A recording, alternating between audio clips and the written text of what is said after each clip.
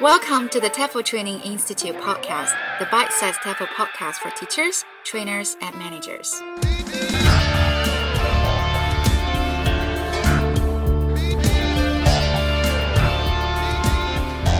Hello everyone and welcome back to the TEFL Training Institute podcast.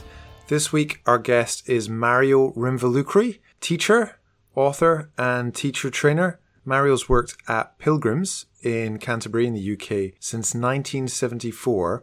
And in this episode, I asked Mario really a lot about his experiences there working, supervising teachers.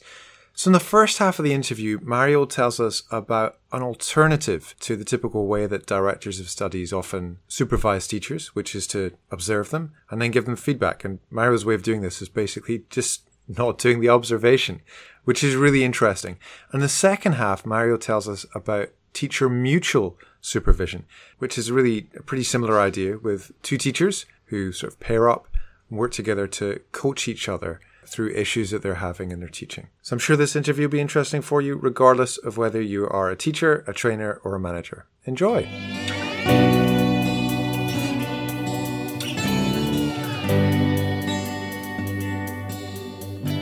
Mario, as someone who's worked as a manager and a supervisor, what are some of the problems inherent in managers observing teachers? For me, an image comes to mind of a scientist, a hydrologist, who is curious about the way still water tends to form as if a skin over it. And it's not all absolutely flat. It's slightly bulging up. Now, if he wants to explore this phenomenon, what does he do? He puts his gumboots on, leaps into the pond, destroys what he's trying to discover, and then wonders why his research goes nowhere. And I think that really, by sitting at the back of the class as a DOS, you are doing roughly the same as that hydrologist.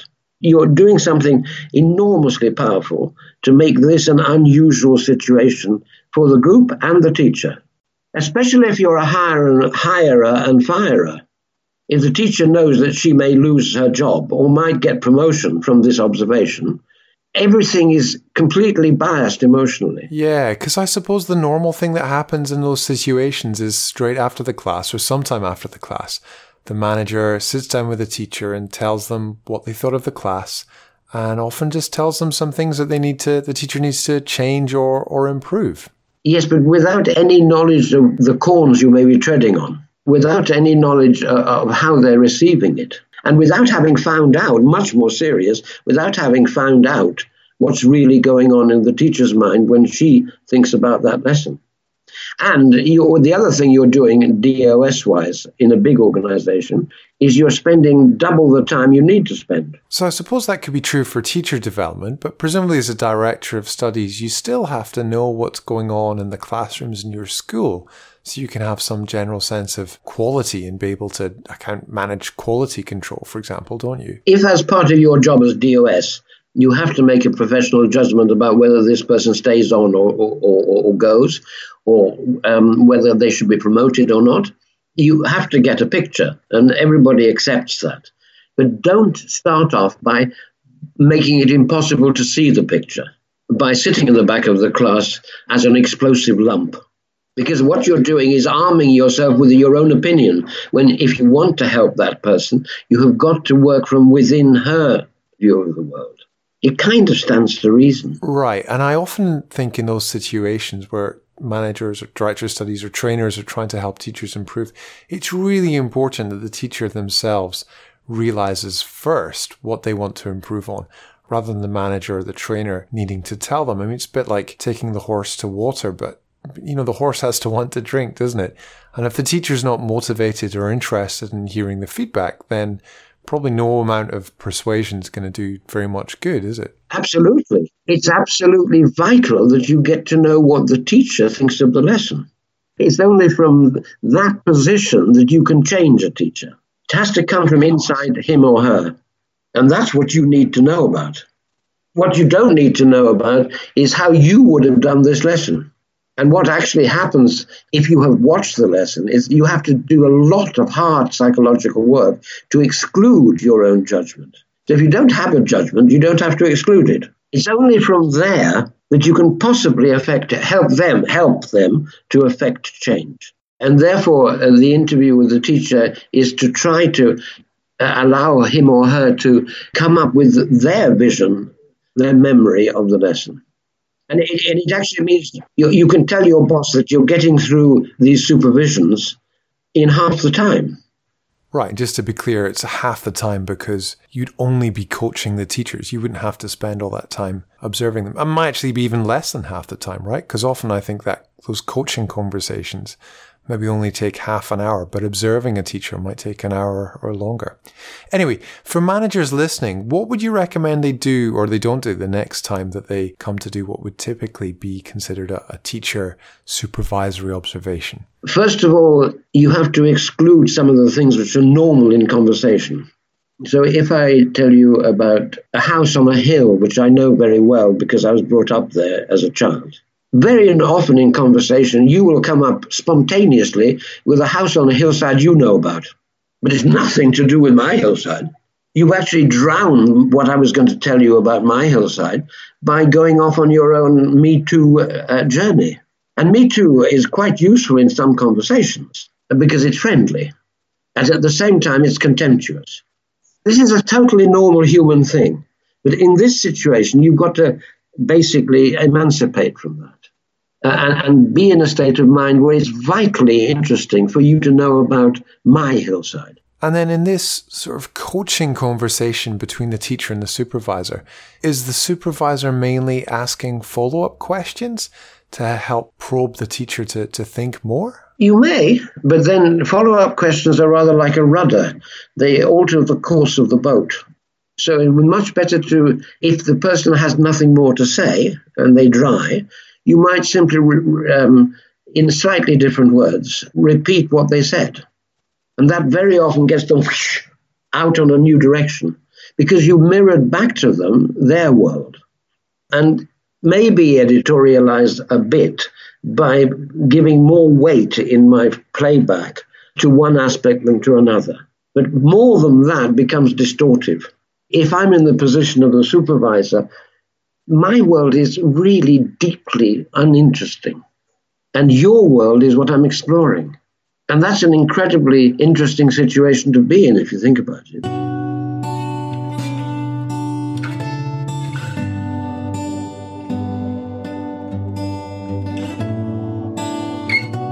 So that was teacher supervision. Can you tell us a bit about teacher mutual supervision? I read about this in reading about social services and police, where obviously there are often really grim situations that these particular people have to deal with. And they need mutual supervision, partly just to unload, to be able to go home to the wife or the husband and be there for the wife and the husband and not absolutely needing to unload. In other words, hopefully the spouse can come back from a teaching situation without needing to impose the whole day on the partner. But I think there you're going even further, aren't you, than just helping someone not to vent their frustrations on their partner when they come home, because we're also talking about encouraging this teacher's development with the help of a like-minded colleague, aren't we? Absolutely, because the teacher begins to see herself a little bit from outside. If she's not being threatened or pushed, she begins to share the inner monologue that she has anyway as she drives home or as she cycles home. Obviously, it needs a lot of trust. And so one of the things you have to say, if it's mutual supervision, is that none of this becomes classroom gossip, which could easily do, that the timing is vital, that we always meet at a certain time. I mean, we might decide to meet on Thursday as coming towards the end of the week, and we might want to meet once a week. In the Pilgrim situation, I required to meet every day because it's as a trainer, very emotionally intensive. And I needed to unload from my own side to somebody I trusted. It's once failed in my case, and it failed because a manipulative DOS, who was also a dear friend and has unfortunately died now, wanted me to get better contact with one of the people she'd just taken on. And she kind of cleverly inveigled us both into accepting to do mutual supervision over 2 weeks. But the other person, who was an ex-headmistress, had absolutely no intention of revealing anything. And so mutual supervision has to be on a real wanting basis on both sides. So I often think with programs like this, which are very learner-centered, if you think of the teachers as the learners, they're a bit more complex to roll out across your school than doing something more traditional and top-down.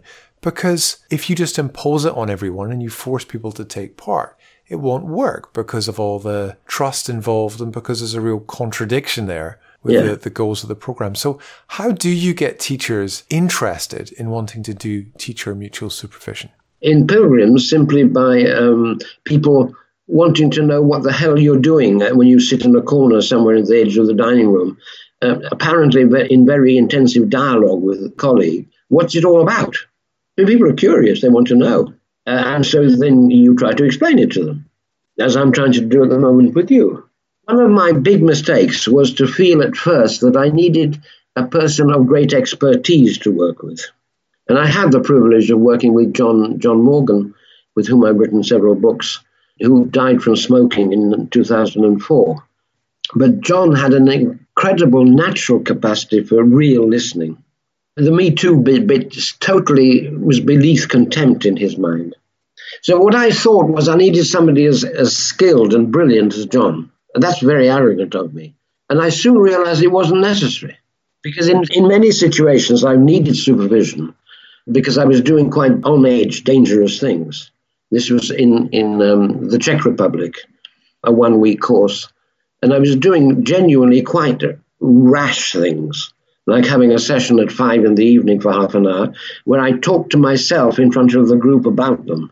No holds barred. And that is scary. That's a technique I learned from a literary workshop in Norwich University. And I came out trembling because I didn't know what I was doing. So I needed my supervision. And this was a girl that gradually she became quite a good supervisor. And at the end, I really cried. And she was there for me supportively. And that was amazing. I realized that if you're a decent human being with good intentions, however inept you are, and however many goofy mistakes you make in the supervisor role, you still can fulfill the purpose if your motivation is half okay. I was presenting this to a group of people who were training to be trainers. Once I'd done a few exercises on how not to listen, getting rid of certain things we normally do, I said, I have a problem about the Sunday workshop I did, and I need to get away from the feeling that I wasn't fully properly there. Would one of you be willing to come and take on this role in front of the group? And this woman was extremely directive and extremely worried. And I understand why she should be worried.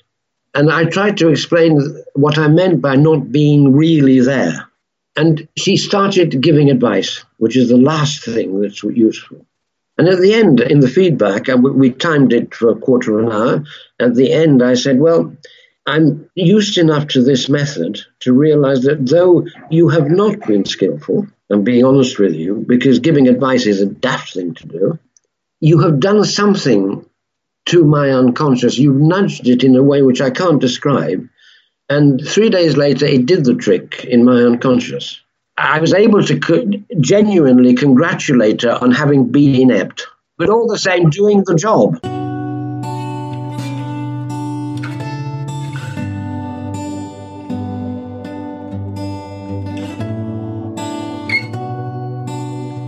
That was Mario Rimvalucri. Everyone, if you'd like to read more of Mario's work, go to hltmag.co.uk. That's Humanistic Language Teaching, and that's by Pilgrims. And of course, also check out the many, many fantastic books written by Mario over the years. Thanks for listening, everyone, and we'll see you again next time. Goodbye.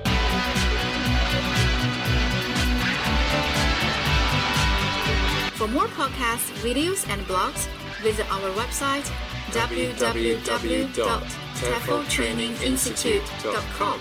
If you've got a question or a topic you'd like us to discuss, leave us a comment. And if you want to keep up to date with our latest content, add us on WeChat at TEFL Training Institute. And if you enjoyed our podcast, please rate us on iTunes.